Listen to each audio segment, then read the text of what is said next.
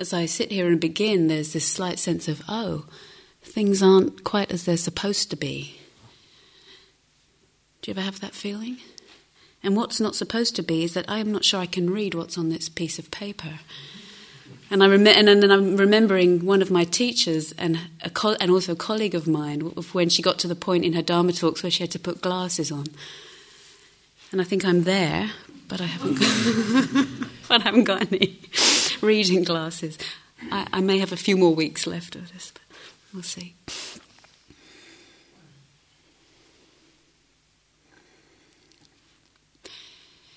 So tonight I'd like to reflect on the theme of the retreat, which is called Stillness and Movement.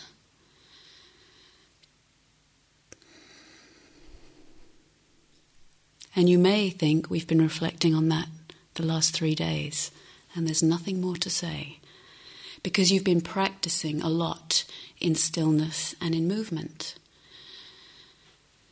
And from the perspective of the body, which we've talked about probably more than some of you care to mention, there's been a lot around stillness and movement.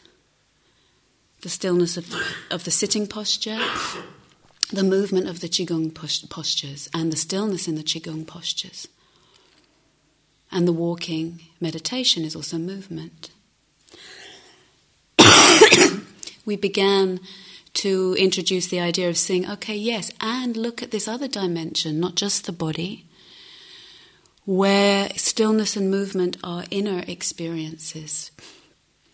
Actually, if we look at our inner life, mostly what we notice in the beginning is the movement. We don't notice the stillness. Or we may have some kind of inner stillness from our conditioning that may not be a fully open stillness. Sometimes we have stillnesses that are frozen or contracted movement, we could say, that have become still, but doesn't feel like real stillness yet. So I want to look more at this inner dimension of inner stillness and inner movement, as well as outer. As we explore further in the path, we can see that actually that inner life of stillness and movement isn't so different from what we call the outer life of stillness and movement. So the spiritual life is very often equated with this search for peace.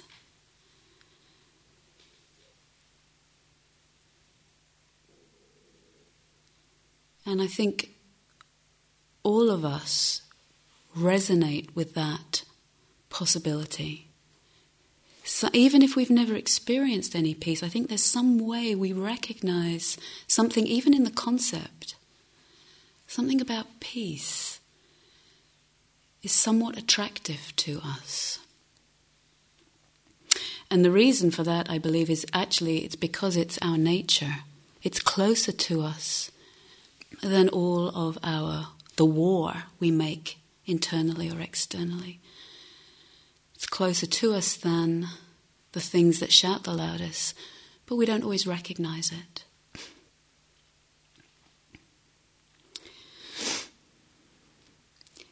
When we think about the search for peace or the path of peace, we often equate, see if this is true for you right now. I don't want to just say that this is what's true. Find out if this is true. That we equate peace very often with stillness.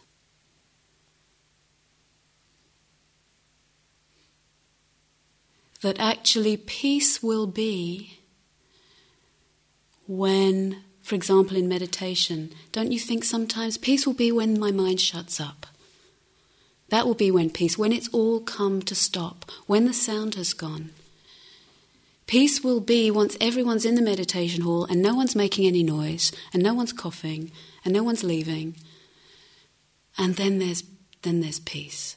We equate peace with a kind of stillness, a conditional stillness, a stillness that's based on the conditions being still. Everyone being still, no one saying a word, no one coughing. Like right now.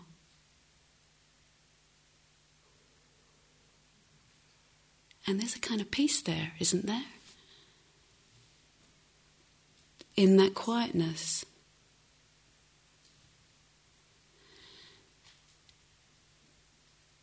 However, it's a very conditional kind of peace, isn't it? It's like every time you wanted peace in your life, you'd have to go, quick, I'm going back to Gaia House. In fact, actually, Gaia House wasn't all peace, it was a lot of headache, but there were some peaceful parts. That's what I want. And we equate the peace with the stillness.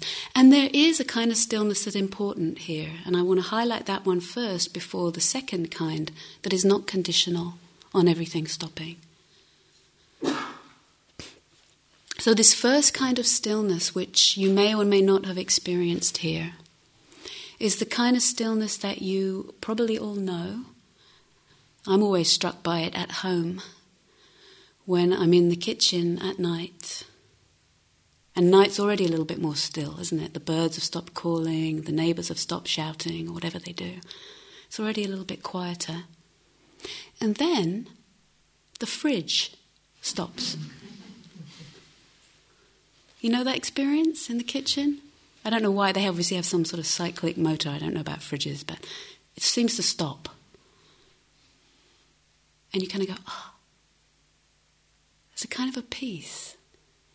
There's a kind of a stillness when things stop. And there's kind of stillness when, and kind of a peace when things aren't moving. So we might go to places where we experience peace. Might be, some of you have experienced that if you've ever been to the desert. Anywhere. Sometimes these sort of vast, still expanses where there isn't a whole lot of movement happening. Certainly aren't many people to disturb the peace. They're the big disturbers of peace, so we think. And there we are in the desert, or in nature. Very often people connect with this in nature. We're less disturbed by what normally disturbs us, and there's a kind of a stillness there. Sometimes for people it's in a church. You know, sometimes you might go into a big, magnificent cathedral, and just the sheer magnificence of it just kind of renders you quiet, and there's a kind of quietude there.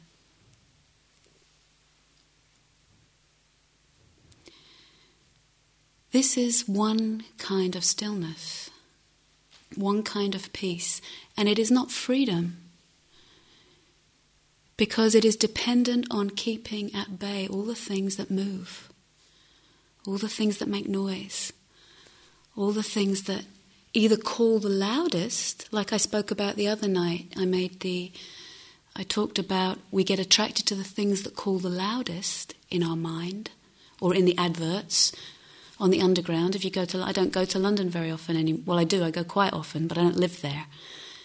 And then you're on the underground now, you go up the escalator, and they have adverts that move at you, like Harry Potter pictures. You know?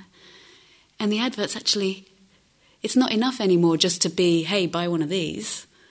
They have to dance at you as you go up the escalator. Have you seen that? We need more and more to attract our attention, it seems.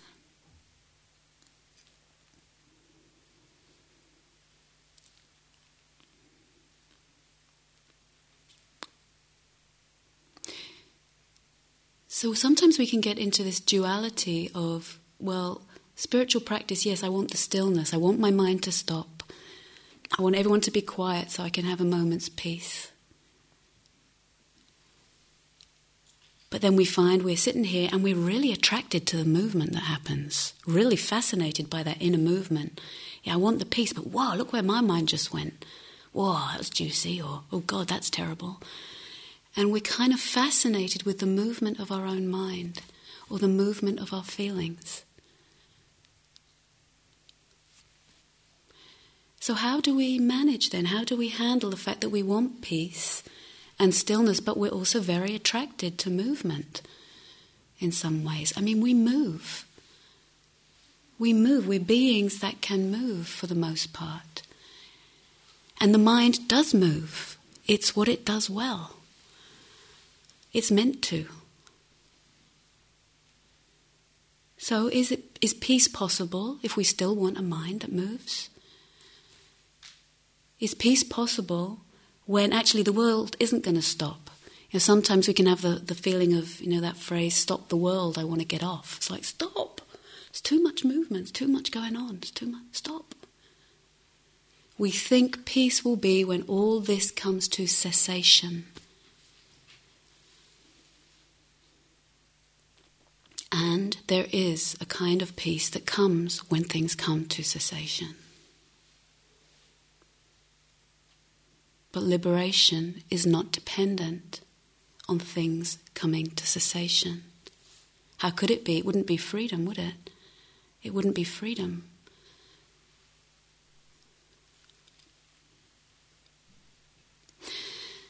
So if you were to plump for one school, the movement school or the stillness school, do you have a kind of inner, I'm curious if maybe you want both, but do you have a little preference going on these days? Anybody? I'm curious if you're willing to vote. We'll have a little vote going. Anyone currently, it's not a definitive statement about you, and you're not getting it wrong if you prefer whatever you think you're supposed to prefer if you're at Gaia House. Anyone in the more of the stillness school at the moment? Yeah, you don't have to vote. It's a silly exercise in a way. But anyone in the movement school? Yeah, about half and half, and some abstainers, or some completely equanimous.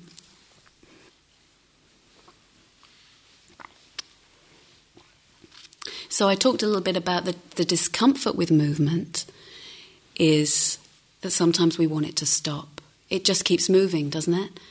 No sooner has something kind of relaxed in your mind, one thought has just kind of, it's just relaxed, and there's a moment of peace.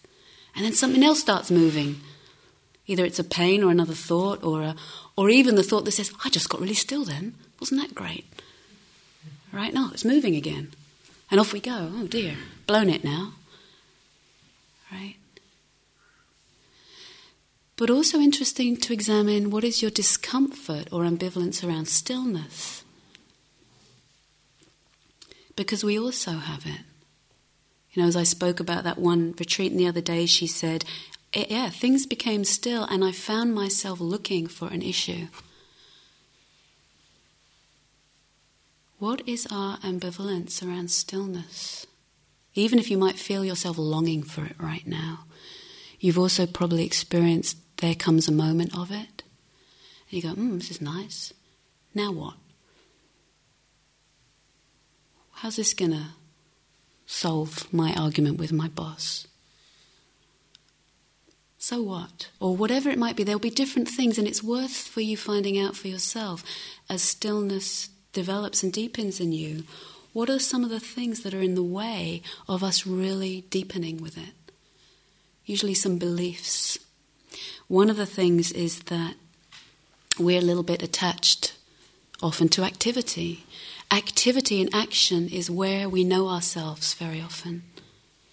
We might be someone who gets things done. Are you someone who gets things done? And in practice, we're not saying you shouldn't be someone who gets things done. We're always interested in attachment and grasping. One of the ambivalences to stillness here, you may have noticed, is that when we're a little bit still, we don't get so much self-reflection. There's no one here telling us, you're doing great, or you're terrible. No way we can measure ourselves or know ourselves or get any personal feedback apart from what we tell ourselves. And you wouldn't want to rely on that too much, really. So much so that, I don't know if it's happened to you already, but, there's not much going on. We want something to be going on to tell us who we are. Sometimes there's not much going on. And in not much going on, I've certainly found myself wandering around on retreat at times, looking for something that's going on. Can you see anything going on? I used to sit at the old Gaia House a long time ago, a little tiny place. And I was on retreat often, and the staff were in the room next door. Not so removed, they're a little bit more removed here, but they were in the room next door, and there was a hatch in between. And If there wasn't enough food for us, we'd knock on the hatch and they'd pass some food through the hatch. But, I was just there on retreat for ages and nothing going on. And then my ear would go to the hatch. Oh, sounds so nice in there. They're laughing. I'm sure they weren't always laughing. If you've ever been on staff here, they're not always laughing, but laughing, being cozy, and feeling that draw to the movement, draw to the animation, draw to the human contact. Well, we're human. It's fine, but what is the ambivalence? What's not happening? What am I missing in the stillness? What did I believe I was missing in the stillness that I thought I would find in there? And if you've ever had the good fortune to be on staff, some of you have, in the end, even that thing which we idealize as where it's all happening, if I could just get that situation together in my life, then there would be peace. Have you ever thought that? If I could just get the right job, right partner, right house, right, then there would be peace. But, just in this example, yes, being on staff at Gaia House is not the quick route to peace. It's our own mind, it's our body. Yes, we have the practice and the support to look deeply, but there is no idealized condition that's going to plop you into peace.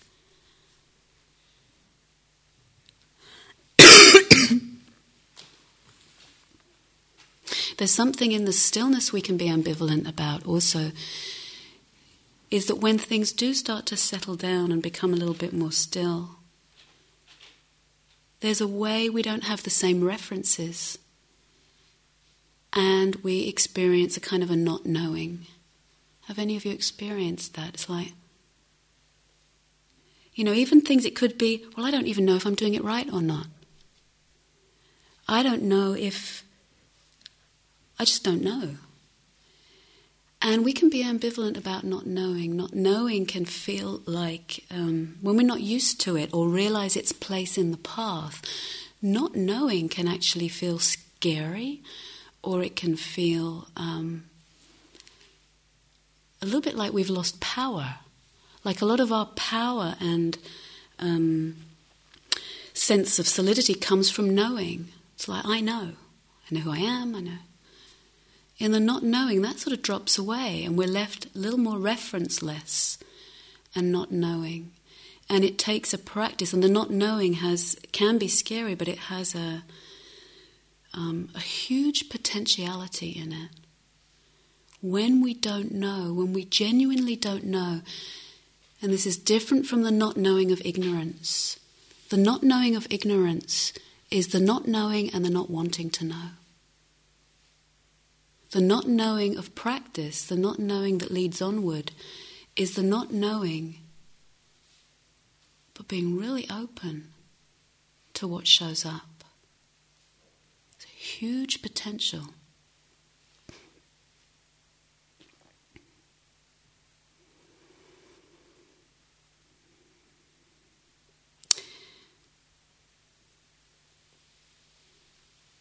In the Buddha Dharma, in the teachings of the Buddha, in the different schools and traditions that have been born out of that beautiful teaching from a ordinary human being who woke up, whose teaching happened to have such a clarity and brilliance that it's managed to sustain, actually.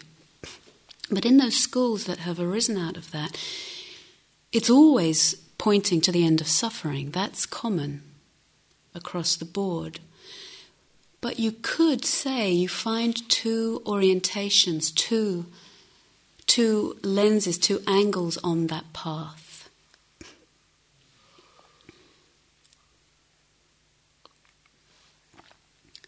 One of them is where the teachings point directly at the nature of the liberated mind. Basically, letting you know right here and now that actually you already have what it takes. It's already here. Wake up. All of your delusion and confusion is like a cloud over the already bright, luminous sky. Wake up. It's not somewhere you have to get to. It's actually already here. It's one orientation. And it's true. It is already here. The other orientation, which can seem different and at odds with it, it's not at odds at all, but it can seem like that, is where these teachings initially begin, excuse me, which is where we're asked to study experience.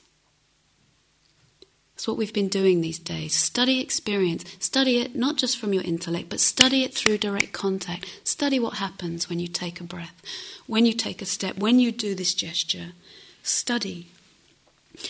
Why? Because experience is where we get snagged, isn't it? Your experience is where you get hooked.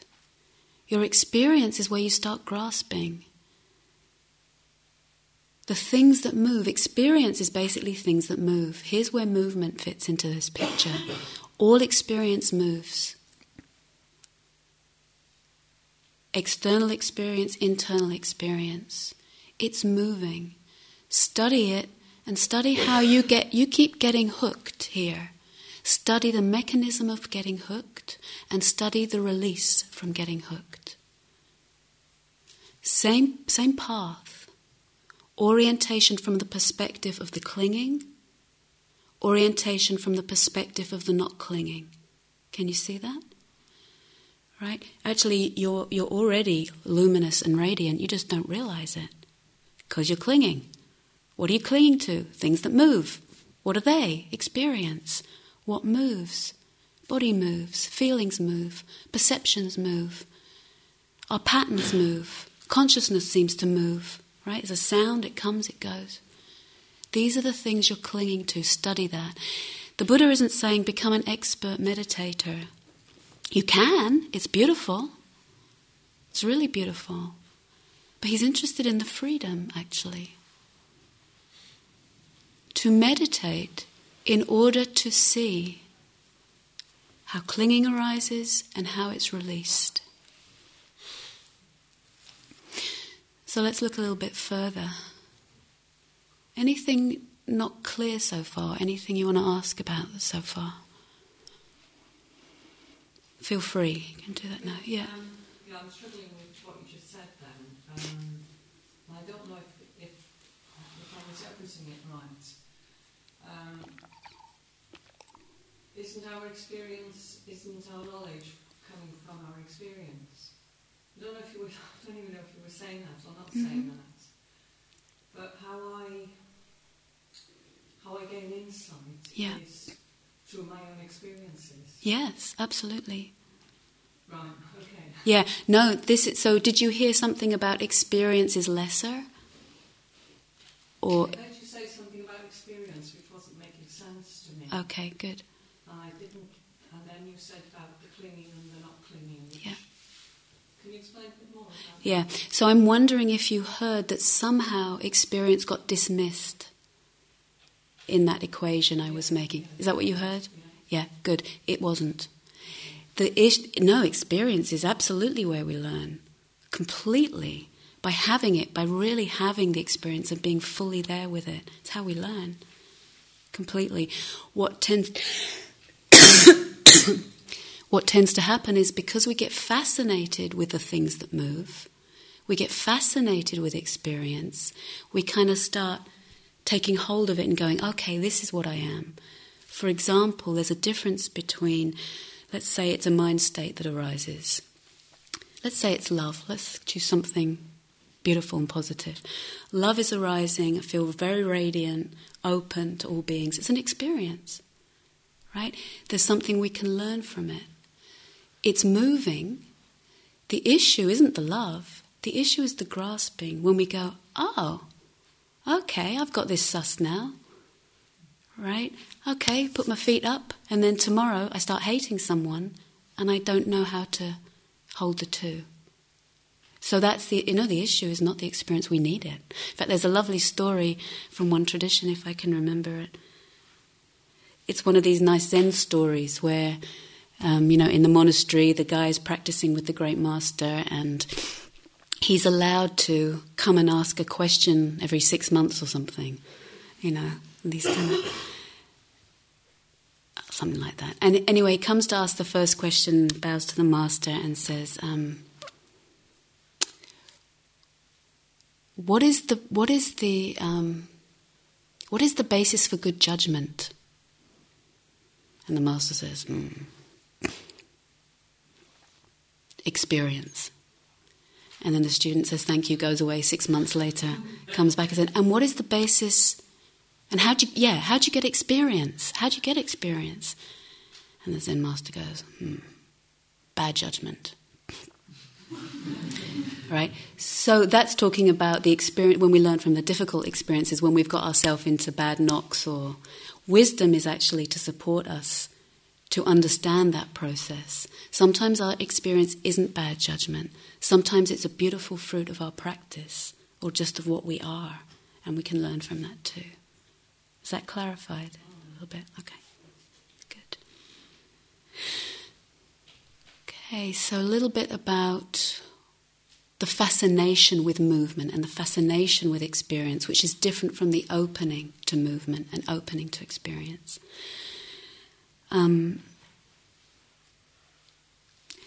One of the ways we can look and probably experience for ourselves the restlessness in our constant movement, our constant inner movement, our constant ego activity, is a kind of restlessness of searching for something. Have you experienced that here? It's like you want something. You want a better moment. You want peace. You want love. You want something else. You want something. And after all, aren't I searching for peace? Aren't I on a spiritual path? And there's something in that very searching nature that we need to look at, which is different from having experience. The searching nature is already presupposing that there's something missing. Right? You're only looking for something because you think it's not here. Otherwise you wouldn't look for it. Would you? I mean, if it's already here, you don't need to go looking. And there's something in practice where we do keep going looking, and eventually we wind up recognizing that what we're left with actually is ourself right where we are. That something about the very search itself is problematic. Even though it seems like we have to do it.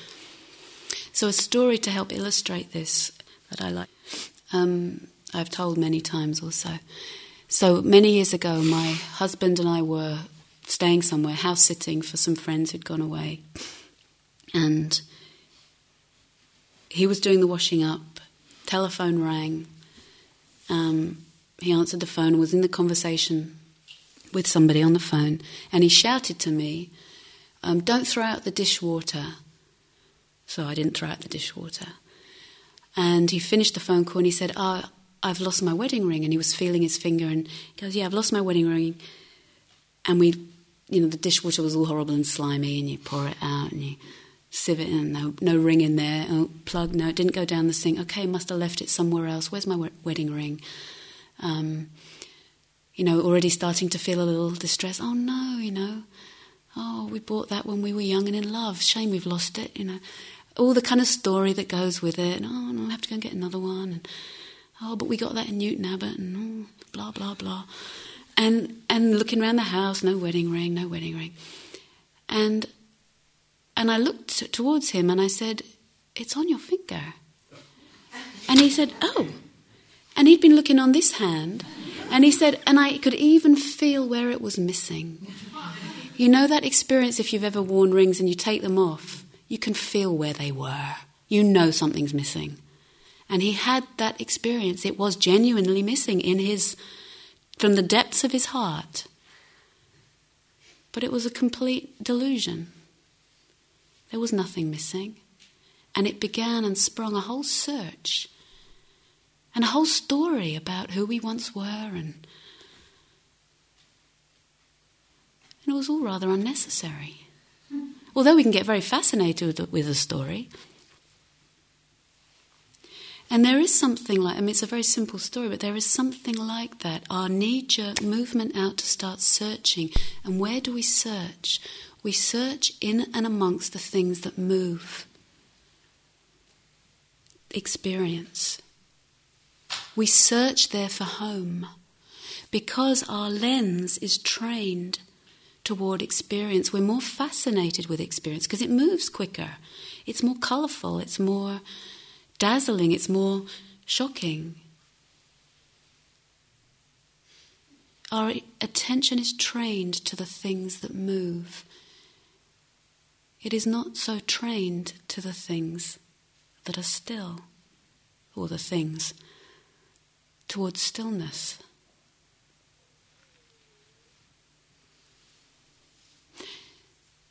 This little girl, where my husband and I lived in a retreat centre in North America, and one of the staff had a little girl about 3 called Kiko, very cute, and she was doing her 3-year-old thing.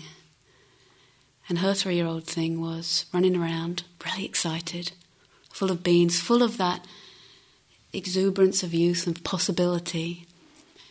And all the sense of possibility came out in the phrase of, what's next? What's next? This, you can feel the movement. It's beautiful in a 3-year-old. It's what we have to do, It's like, oh yeah, the world. There's a whole world to discover out there. What's next? What's the next thing the world's going to show me? Is it going to be a flower? Football? What is it? What's next? Right? And that was her phrase. Sometimes small kids get a little phrase that they hook onto. She loved it. And at the time we were rather young and zealous Dharma practitioners. And my husband said to her, hearing her say this all the time, and he said it kindly, he said, Kiko, what's now? And she went, nothing. What's next? Right? Nothing. What's now? Nothing. Nothing here interesting. What's next? And that's fine if you're 3. You've got the world to discover. But there is a kind of way our attention gets trained to experience. It gets fascinated with experience. And in the spiritual journey, we have to come to a point where we say, yes, okay, experience happens and it's important and I can learn from it. But if I think I'm going to find my home, my ultimate home, in something that moves, I'm going to be disappointed or I'm going to get spat out the other end. If I start to make home, if I start to say, that's it, I've got it now. I've had a moment of peace in the meditation. Right, how do I keep this? We can already feel the rigidity of that wish to keep hold. We can't make our home in the things that move, because they move, and the things themselves are not of the nature to try and give us peace. It's not a mistake. Peace is possible. Peace is possible with experience. Peace is possible through learning with experience. But if we try to take one particular experience and make it home, we can't, actually. It's not that you've got that wrong. It's not of the nature of things. Things are moving. And if we try and grasp onto them, what happens? The metaphor is used sometimes of, experience keeps moving, and it does, like a rope through our hand. It's moving. Sometimes it's like a butterfly through our hand or a flower. But in this metaphor, a rope moving through the hand. We get to a bit of the rope we like the look of, hold on to the rope, but the rope keeps moving. And we get rope burn. It's not of the nature of things that move to give us ultimate satisfaction. So how do we come to peace with experience without rejecting it? Because that becomes the other extreme. We then think, oh, well, experience can't be my home, so I don't want any more of that. I just want stillness now. I want the real thing. Real spiritual depths won't have movement. And then we get into a dualistic mentality of pushing things that move away, or the world impacts us and it's like, oh no, I don't want that. It moves too much, it's too big, it's too something.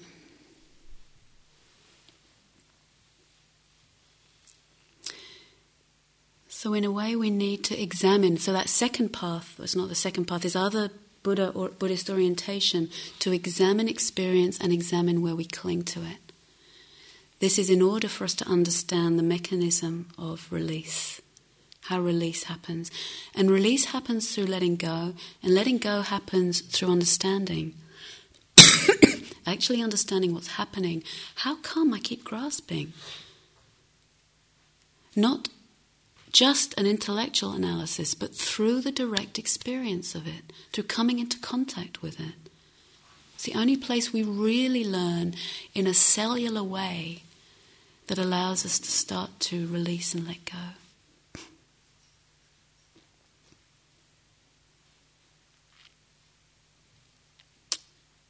So we want to examine both. And at this point I'm putting them as both, stillness and movement. As we go deeper, we might not see them as separate. But let's, for the moment, call it both, stillness and movement. One metaphor that's used is of the sky. I've already used that metaphor, the sky.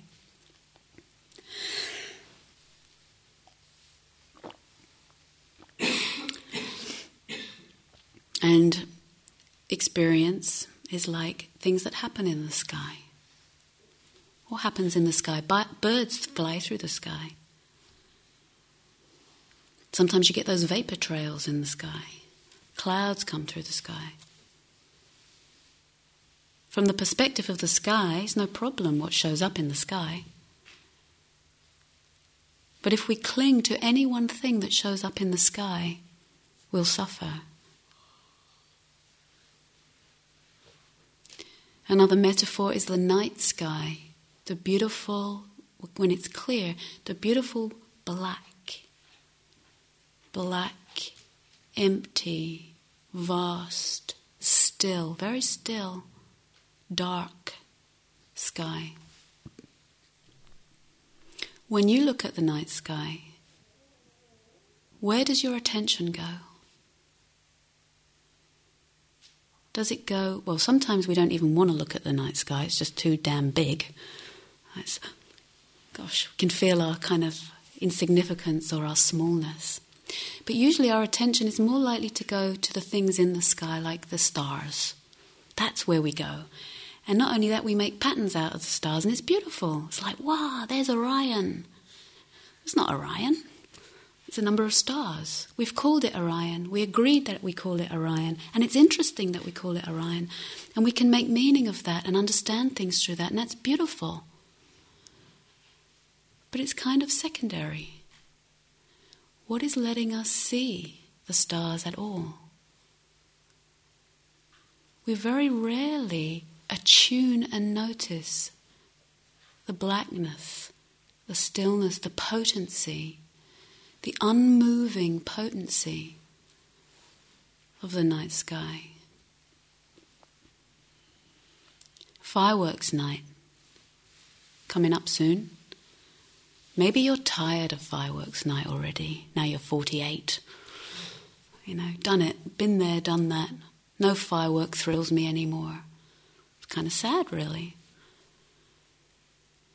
We have to come to a place, yes, when we're 6, we go, whee! With all the ones that whiz through the sky. Maybe you still do that. Great. And there's some really amazing fireworks now. They don't just do that now. They do other things. They get more fascinating. But we get fascinated with the colour and the movement and the dynamism. And the dynamism is extraordinary. There's nothing about dynamism that is wrong. It's if we think it's the place where we can find security. Then we find what is dynamic keeps changing. And dynamic things are of the nature to be born and fade away. Dynamism is beautiful. But we need to understand its relationship to the depth. The colours that manifest on the surface, and not just talking about fireworks, but this is a metaphor, the beautiful experience that arises on the surface like colours. What are colours? I mean, even we know this from physics. Colours, as I understand it, are the differentiation of white light.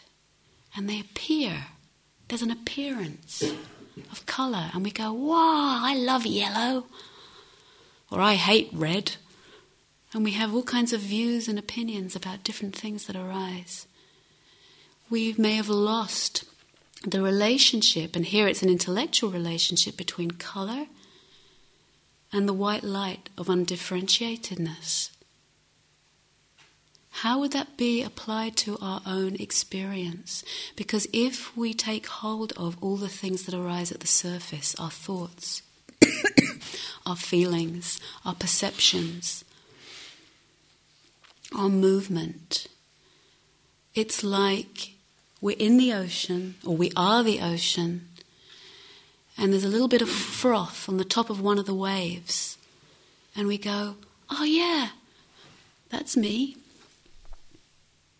That's good, I'll hang out here on this little bit of froth. It's a beautiful bit of froth. It's really frothy. And the nature of the waves is to keep moving. And the froth winds up on the beach. And if we think we're the froth, we suffer. But when we know and contact that we're the ocean, then the froth is really beautiful. It's really extraordinary.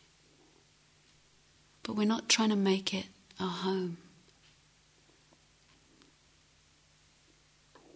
It's a beautiful teaching that says, people go from wave to wave looking for wetness, never knowing that they are the ocean.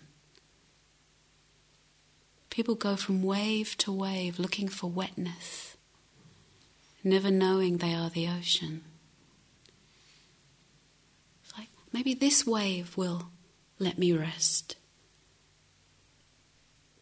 But the wave keeps crashing.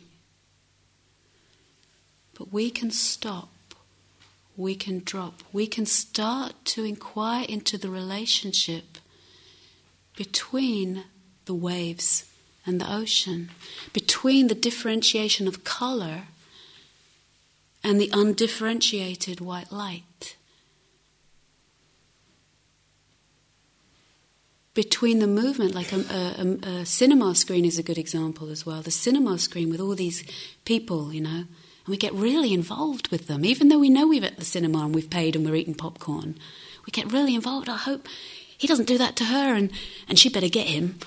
Right? And we're looking and we're completely involved. But what is letting that movement and colour be shown is the screen. The still white screen. Practice isn't telling us to reject the movement, not at all, because then it wouldn't be freedom, and then what kind of life would it be? This life moves. It's amazing that it moves. Isn't it amazing? Even though, yes, it's difficult at times. It can be painful as we start to stop and really inquire with sincerity, which you've been doing. Really inquire, in a way what we're exploring here is, what is this? What is this human condition that moves, physically moves internally, and is also still? What is this? What is the relationship of those things? Can there be stillness with movement? Can there be movement with stillness? Are they the same? Are they different?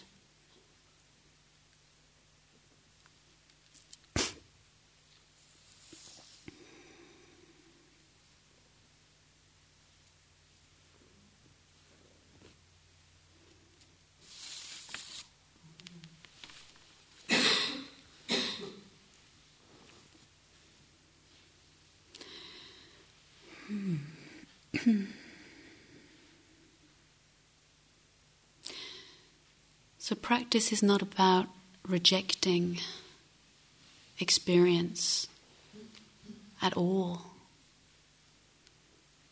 But it is about understanding our preoccupation with it. Do you see the difference? Because experience is going to keep arising. It arises. In fact, as the grasping softens, we can enjoy experience more. As we let go of life a little bit more, we start to see how extraordinary it is. Probably you've had that experience. You may not use the word extraordinary, but maybe you've been outside here these days and you're a little bit more still or quiet and you see one of the rabbits. In fact, someone told me they had a projection on the rabbits. The rabbits are useful. Her projection on the rabbit allowed her to see something about herself. Her projection on the rabbit was, how can you just sit there doing nothing? Like, shouldn't you be doing something, at least eating grass? And then she realised, oh, yeah, that's in her own inner pressure. Shouldn't I be doing something? Right? But maybe you've just been there and life stands out to you more clearly. Something stands out maybe externally or internally. The rabbit stands out, the feeling stands out. And when we're not pushing it or pulling it, it's like, wow, look at that. Life is moving. So in practice, we're coming into a wise relationship with stillness and movement.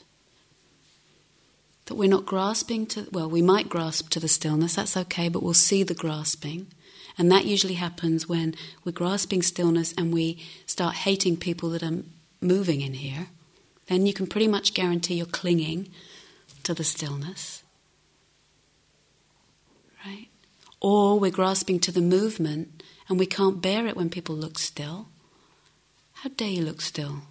Things are moving. Get with it.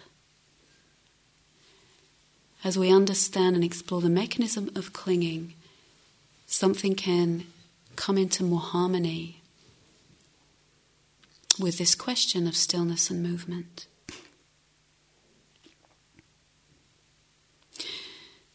As we start slowly, it's not like we suddenly everything's let go of and we understand everything immediately. We might sometimes have those moments. And then we see the clinging again, it re-arises.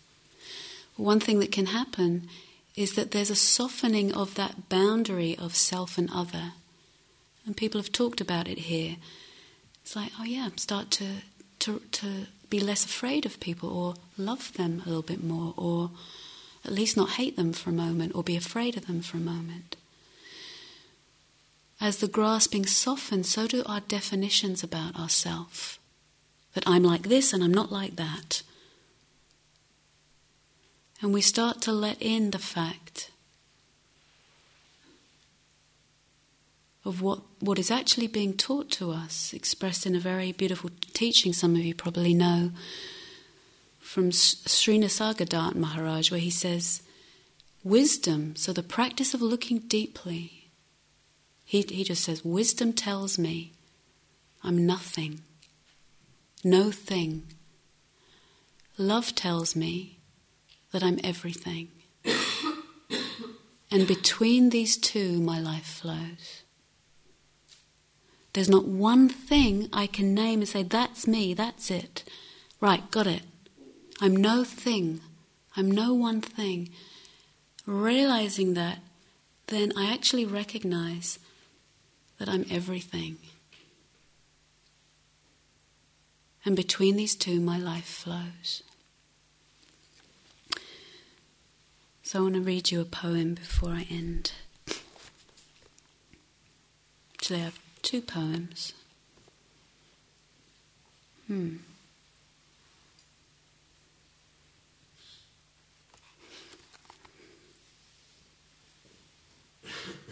think I'll save that one for tomorrow.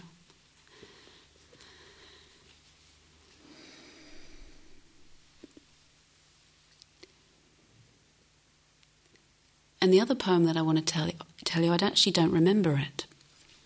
So I'm wondering if anyone here knows it.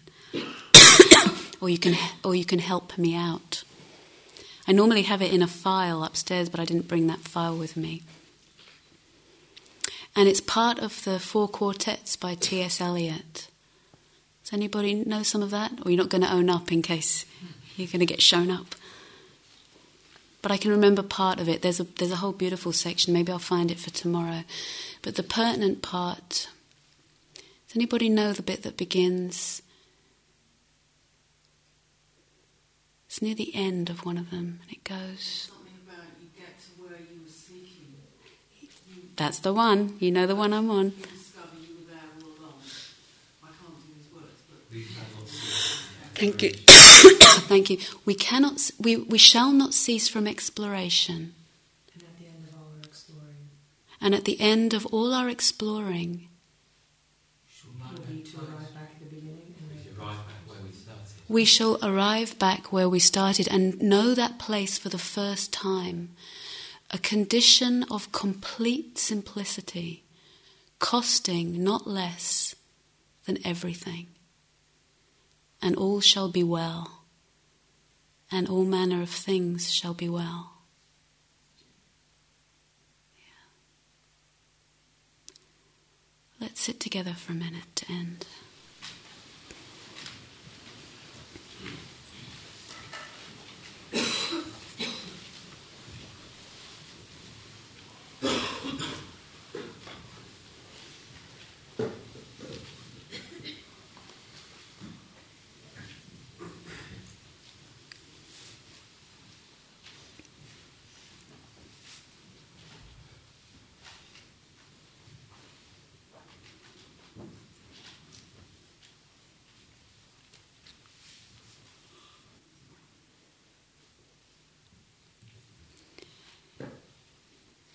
We shall not cease from exploration, and the end of all our exploring is to arrive where we started and to know that place for the first time.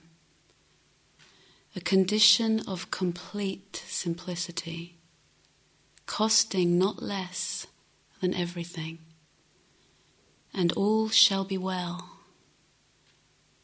and all manner of things shall be well.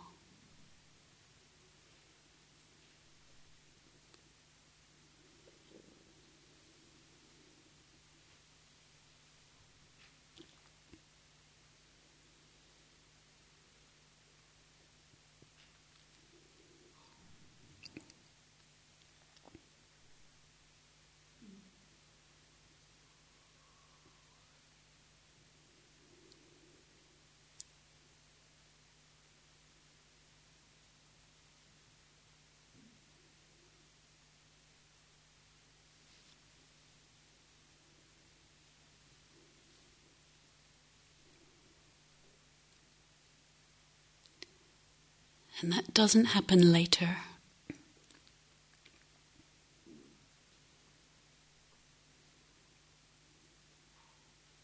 It's here.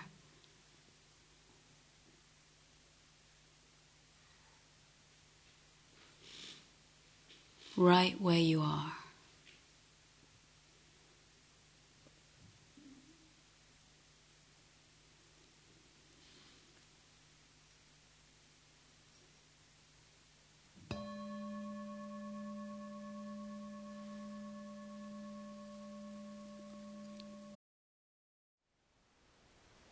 Thank you for listening. To learn how you can support the teachers and Dharma Seed, please visit dharmaseed.org/donate.